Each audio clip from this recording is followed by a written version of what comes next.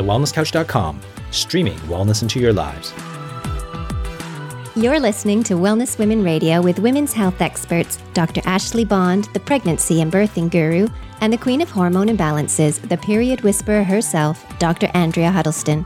They're raising the bar for women's health by bringing you the most up-to-date health and wellness information to live your best life. Now, on to the show.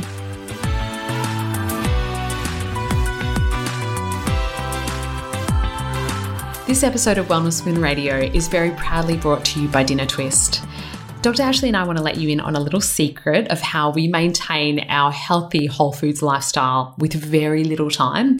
And one of those ways is actually with Dinner Twist. So they plan, they shop, they deliver everything to our door to take all of the guesswork out of having really healthy meals for dinner each night. I love Dinner Twist because they are a locally family-owned business here in Perth in Western Australia, and all of their produce is locally sourced and seasonal. So they are really invested in all of their suppliers as well, which is absolutely amazing. Everything is so fresh. Ashley and I both get the Wholesome box, which is naturally gluten and dairy-free as well, and is very consistent with a paleo-type lifestyle as well. So it's, completely consistent with, the way that we want to eat and want to feed our loved ones too. This is also how I tricked Dean into thinking that I can actually cook. So seriously, if I can do it, everybody can, trust me. And their recipes are so delicious. They also have other options apart from the Wholesome box. So they have a family box for bigger size families, an express box if you're really short on time, as well as a vegan box too. Now, we would love to give you the opportunity for you to actually try Dinner Twist and realize how healthy, how delicious, and how fresh it is, but also how much easier this is going to make life as well. So we have a special promo code for you, and that is going to give you $35 off your first box, and that is WWR for Wellness Women Radio. So we would love you to try for yourself. Don't take my word for it, but let me know what you think. Without further ado, ladies, onto the show. Hello and welcome back to Wellness Women Radio. You're listening to Ashley. And I'm Andrea. And guys, thanks so much for joining us again. Ash, I was just looking at when we actually last recorded, and it's been like 8 weeks since we've recorded, since we've released anything, and that certainly hasn't been intentional. So guys, we're so sorry if we've left you high and dry there. I think I have been sick like every second week, and then we've had some big events that we've just had to get through, but we're back. I hope so. I'm like kind of that feeling of I was missing us. I was missing us, having a chat and hanging out and recording on something interesting. So I'm glad you're feeling better. I think, my voice is croaky tonight, which is so funny. It's like seems to be opposites. You get well and I get a croaky voice. Are you contagious? Oh gosh, who knows, right? I've never ever been sick like this in my life. So it was just, literally every 2 weeks, some sort of virus going around. But also maybe that's just the fact that our borders have been closed for so long and we haven't had that normal sort of exposure to things that we would have before. I don't know. There's a whole bunch of reasons why, I'm sure, but I'm fine now. Good. And hey, congratulations. I am so excited for you and the launch of lots of cool stuff next year. We had a big event on the weekend and Andrea announced that she's going to launch a Diplomate program for chiropractors to learn all about women's health and fertility. So I think I'm kind of like more excited about that than anyone because I feel like I'm going to put my hand up and say, can I be in the first cohort? Oh, yeah, Ash, of course you can. That it still needs a lot of work. But anyway, I'm not excited about it yet. I will be, but not yet. I can't think of a better teacher, so I'm really glad that you've stepped up because we definitely need to learn more about women's health, and that's why tonight we're doing a topic that is something we get asked a lot in practice, and that is the question of how do I know when I'm ovulating? And I think I took it a step further when I asked Andrew the question of, well, what about for all the women who have irregular cycles? How do they know when they're ovulating? And I know, some of the advice has just been like, have sex all the time and then you can't miss it. And I'm like, well, but what if you want to avoid, having a child? That's then, so I think knowing when you're ovulating is really important, whether you're going to fall pregnant or not fall pregnant. It's a very valuable tool in the women's health toolbox to know more about your body. So let's talk about ovulation tonight. I think that's kind of cool. And Ash, you're absolutely right. This information is critical for any woman who is either trying to conceive or actively trying to avoid that. So she might be using, fertility awareness methods, for example, as a form of contraception, or she's using this information to try and decode what her hormones are doing, because that point of ovulation, or whether or not if she is ovulating or not ovulating, is a really important key insight into how her body is functioning, because ovulation is actually the culmination of all of the steps leading up to, and is that final crescendo of this sort of big hormonal peak that has to happen. And then ovulation is actually the most significant event that happens within that menstrual cycle.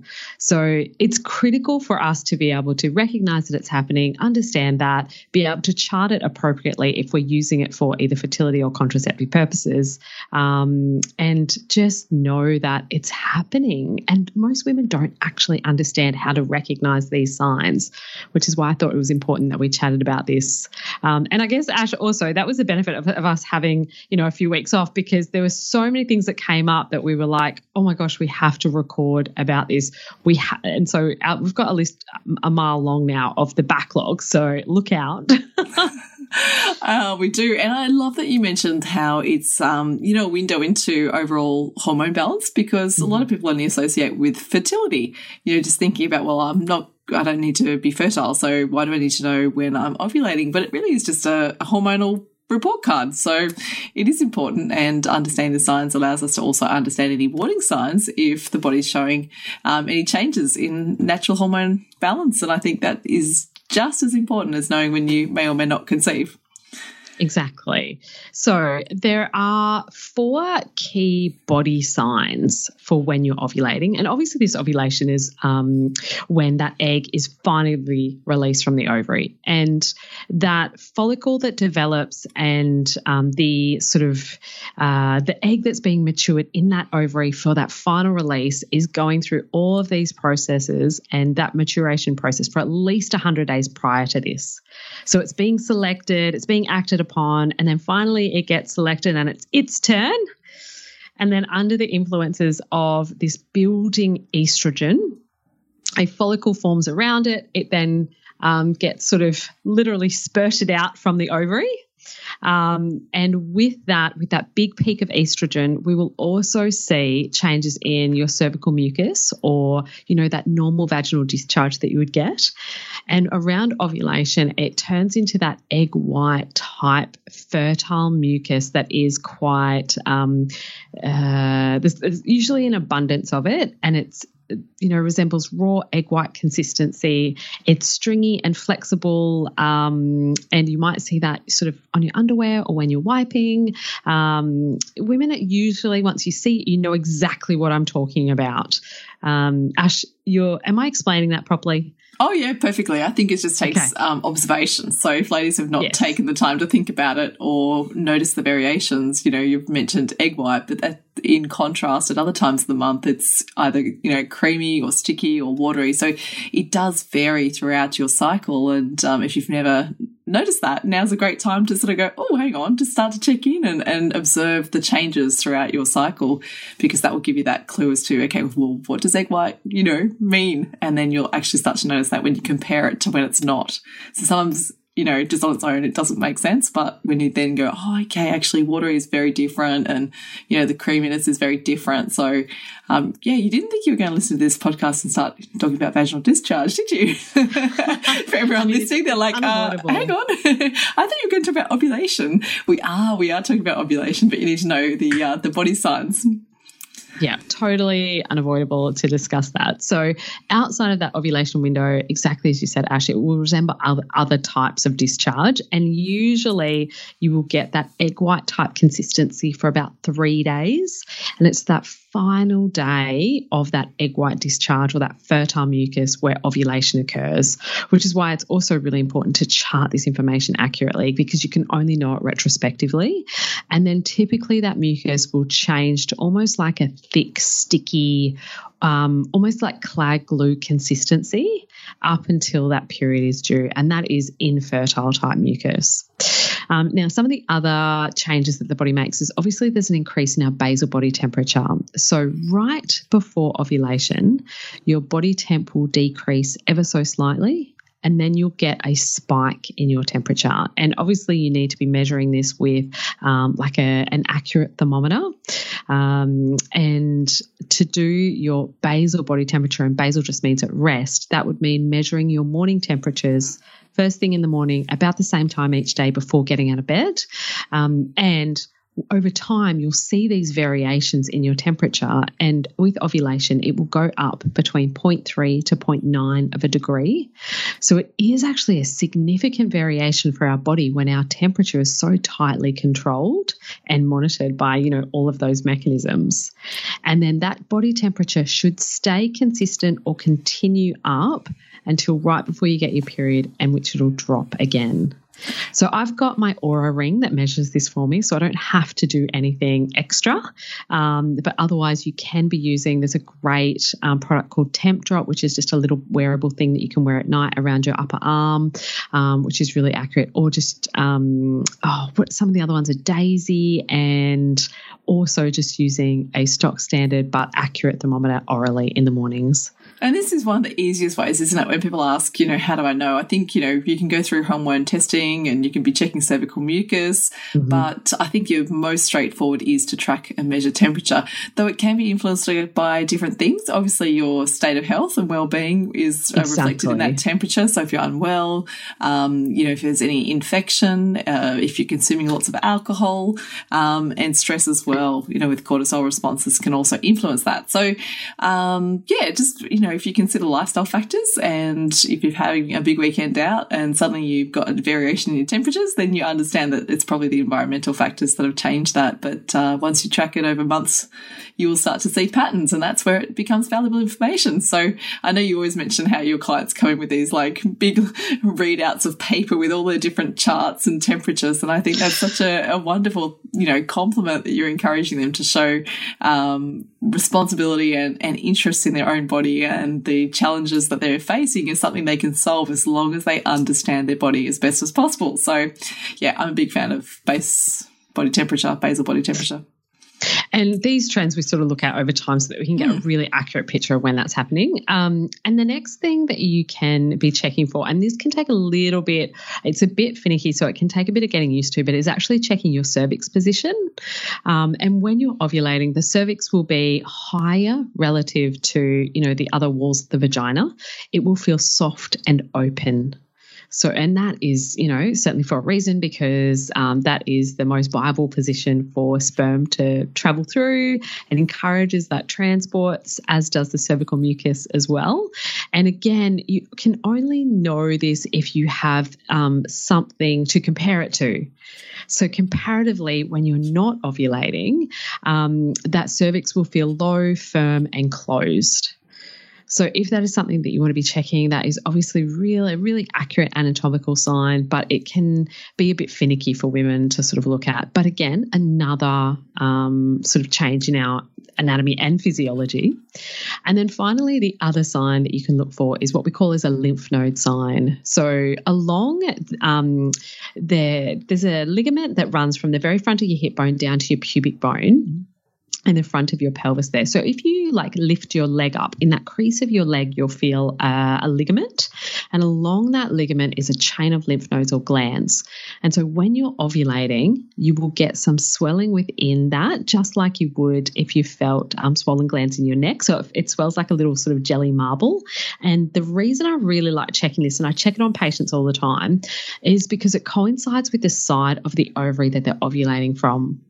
So we can sort of watch that alternating from month to month as well, because the alternating or that contralateral pattern of ovulation is really consistent with better fertility outcomes as well.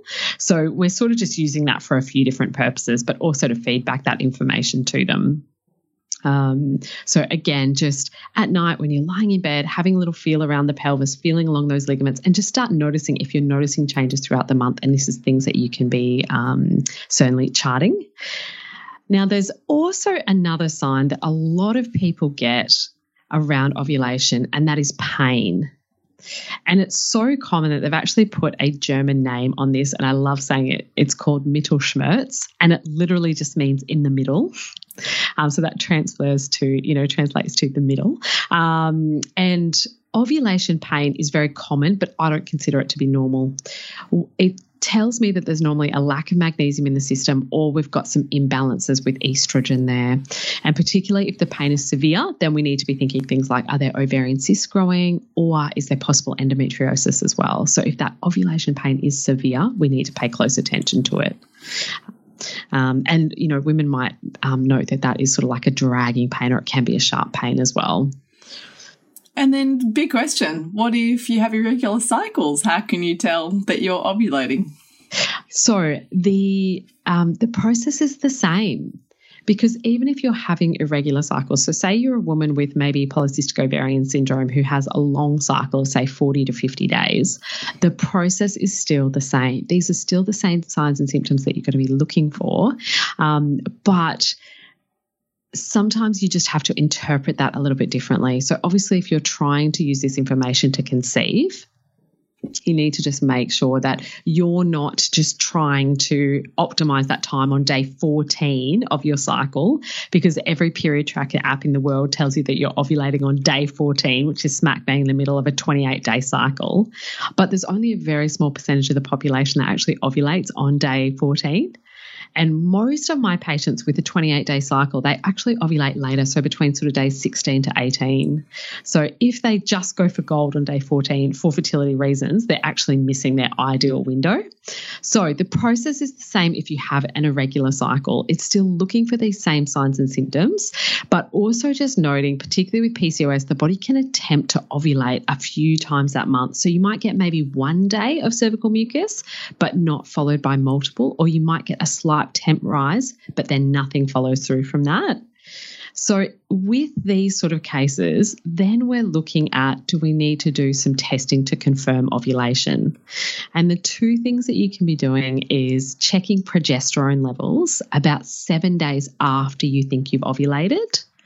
And so, for example, if you've got a 28-day cycle, we want to be looking at progesterone around that kind of day 21, 22 mark. And we should see progesterone levels over about 40 for confirmed ovulation and really good levels of progesterone at that stage of your cycle. Because, ladies, we've talked about before on the podcast, you only make progesterone if you ovulate. So that would be when we're looking for. Whereas if you've got a long cycle or, a different cycle, we'd want to be testing that progesterone about 7 days before you think your period is due. So if you've maybe consistently got like a 40 or 50-day cycle, then just go back about 7 days, and that's around the time we'd want to be looking at it. Or if it's always completely irregular, then if you're getting any signs of that ovulation, then about 7 days after that is when you want to be testing. Does that sort of make sense? Excellent. I think that makes a huge amount of sense. And then I had another question. What about if a woman thinks she's not ovulating? How would you know? Okay, so if a woman isn't ovulating, there can be a few different things going on. So she'll have an absence of cervical mucus. We normally don't see any basal body temperature increases or spikes. There'll be very low or no progesterone that comes up on that day, sort of 21 or whenever it is that we're doing those tests. The cervical mucus, the cervix position will be low, firm and closed, rather than the high, soft and open. It will be low, firm and closed. And she also may have irregular periods as well, because there's no ovulation to then trigger menstruation about 2 weeks following that. So those are the sort of things that we'd be looking for. There's also, obviously, women can use the luteinizing hormone ovulation test strips or sort of sample kits that you can get from the pharmacy, and it's a urine test that looks for that peak in your luteinizing hormone throughout the cycle, which happens with ovulation or just before that. So that can detect a spike in those hormones as well. So those are the things to sort of look for. And if she's not ovulating, then we need to figure out why and address that. I think that's a really good wrap up, isn't it? I was thinking how complicated we could make tonight, but really it's, it is simple if we know what to look for. So if you use those key signs. If you use ovulation predictor kits, if you find other ways of measuring just too complex and you'd rather just instruction booklet and follow a process and do that on a daily basis, then that can be really helpful. I think it's just about getting to become familiar with the patterns of your body. And even when there seems to be no pattern, by actually tracking, measuring and charting, in time, you actually can start to, observe patterns. Or if there is a lack of pattern, that's also a great report card as to then determine, well, what lifestyle and, what hormonal influences are there. And then, of course, who can you talk to that could help unpack and unfold what's actually going wrong, in that point in time. And I find me personally, with the clients that I talk to, I would have to say, hands down, stress is probably the number one factor that influences most of the cycle issues that I see in women. And it's nearly always, Andrea and I, we talk in a world where it's, positive stress and negative stress. So, eustress and distress, but it is the distress. It's the negative stress responses. And, people could say, oh, but exercise is stress. Yes, it is. But for a lot of people, that's a positive stress outcome. But too much exercise, can be a negative stress outcome. So that can just as easily affect the cycle in a negative way. So just understanding your own personal stress levels is a really big one. I actually, love when you're tracking a chart to also record your stress levels out of 10. Because I think it gives you a really good clue as to if there's a month where your stress levels are, peaking 8, 9, 10 throughout the month and then your cycle's all out of kilter. It gives you a really good feedback to help possibly shift or prioritise, lifestyle choices or the decisions you're making, or when you're going to say yes and no to, friend requests to go out and have big nights and you suddenly just realise your body's not responding well. It might just help you to make that shift because that connection between, stress response and body becomes quite self-evident, and sometimes it makes it really easy to then go, that does play such a role in my health, because we all have different stress responses to different events. And I find that, me personally, as soon as my diet goes off and sleep patterns go off, cycle goes off. Yeah, it is the absolute biggest thing and the number one thing, but also the hardest to address because it's multifactored. Exactly. And stress can be significant enough to both halt and delay is the same thing, but or to even cause an anovulatory cycle where you're not actually ovulating, because obviously fertility and conception and being able to conceive for that cycle is so low in your body's hierarchy when it thinks you're running for your life, which obviously makes a really, clear evolutionary sense for us as well as to how we're designed. So it's a really clever mechanism, but, we're not running for our lives anymore, so we should be getting these things under control. Oh, and before we go, I want to, I know that it's something that has come up with clients when talking about the day 21 test. They say, but what if I have an irregular cycle? How do I, judge the day 21 test? Because 21 days might not be in timing with when my cycle is due. So exactly. 21 day, obviously, progesterone test relates to you count back 7 days from when you expect your cycle to start, and that just allows you then to, test appropriately with a blood test. But I know a lot of people are challenged by that because they go, but I don't have a 28-day cycle, so how do I know when to do this blood test?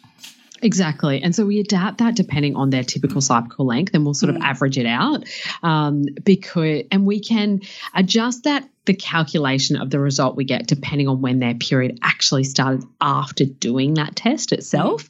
So say you've got a 35-day cycle, then we'd probably want to do that day 21 test on probably about, oh my gosh, my maths and my brain have just literally shut off. So we would push that back, 7 days.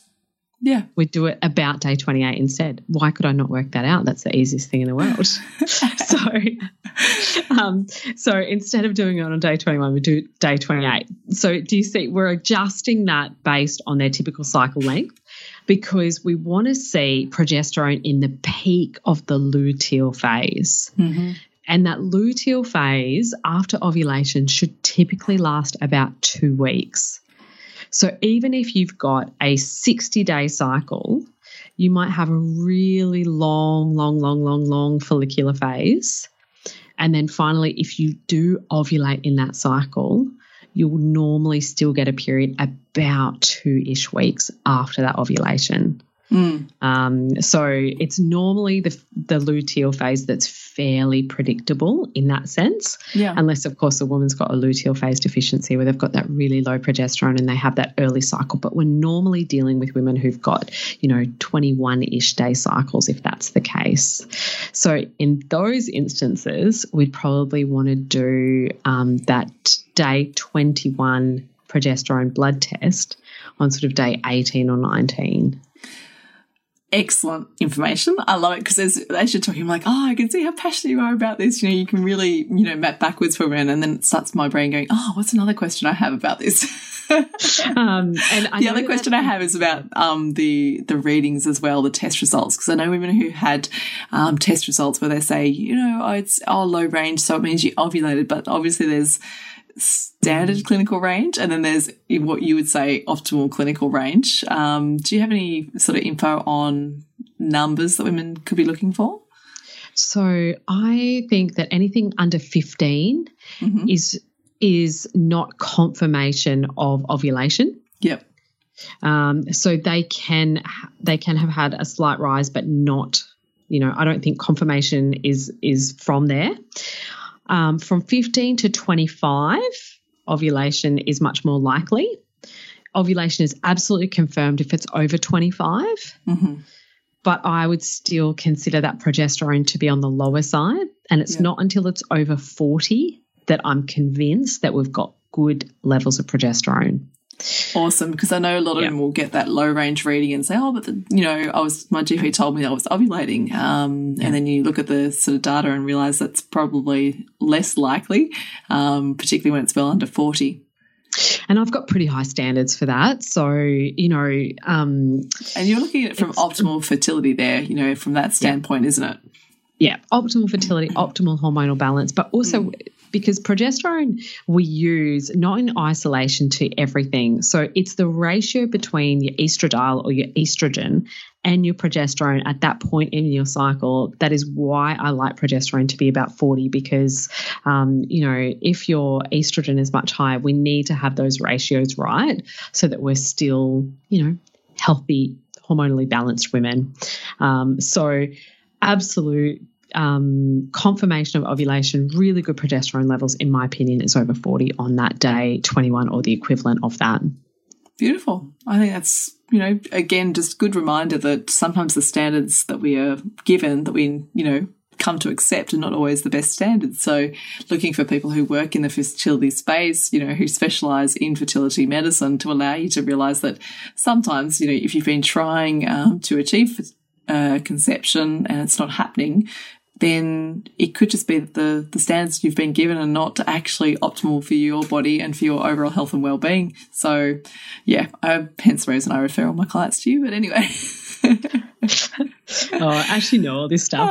I do, but you know what? I just love that it's your jam. You do it with such ease, and women have such beautiful outcomes with you. So I'm very grateful that you support my clients in that way.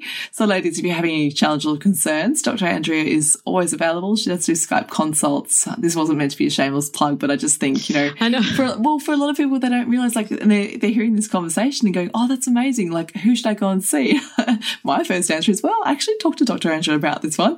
And, of course, there's some good fertility naturopaths and clinics where you can find practitioners who specialise and have, great depth of knowledge in this. But, if you have any concerns or questions, do shoot us a message or let us know so that we can respond. Or if you have any other questions that have come out of this conversation today and you'd like us to, run another podcast on something that's got you curious, we'd love to do that. So please feel free to drop us an email or shoot us a message on socials and we'll get back to you.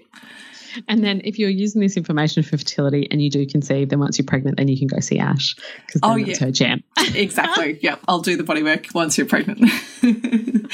And ladies, I hope that, you love hearing our voices again. We kind of love being here and sharing this time with you. So thank you very much. It's really appreciated that you join us on this journey. And we hope that we help you, see opportunities to upgrade your life and, find yourself in the place and space in your life that, brings you joy and happiness. And I think that hormone balance is such a huge part of that. So stay on that journey because it's absolutely worthwhile. I know both Andrea and I have been on these journeys through our lives already. And I think, as time goes on, we'll continue to have those challenges that come up. We all do. It's kind of a woman's journey to seek challenge through her cycle, but you can master it. And that's the beauty of it. Yeah, absolutely. All right, Ash, what a good place to end off. Now, I've got to see if I can remember how to do an actual sign off now because it's been so long. So, ladies, you've been listening to Wellness Women Radio. We are the Wellness Women, Dr. Ashley Bond and Dr. Andrea Huddleston. We are raising the bar for women's health. And until next week, be well. This has been a production of TheWellnessCouch.com. Check us out on Facebook and join in the conversation on Facebook.com/The Wellness Couch. Subscribe to each show on iTunes and check us out on Twitter. The Wellness Couch, streaming wellness into your lives. Whilst the Wellness Couch presenter endeavor to provide accurate and helpful information to their listeners, these podcasts cannot take into account individual circumstances and are not intended to be a substitute for health and medical advice from a qualified health professional. You should always seek the advice of a qualified health professional before acting on any of the information provided by any of the Wellness Couch podcasts.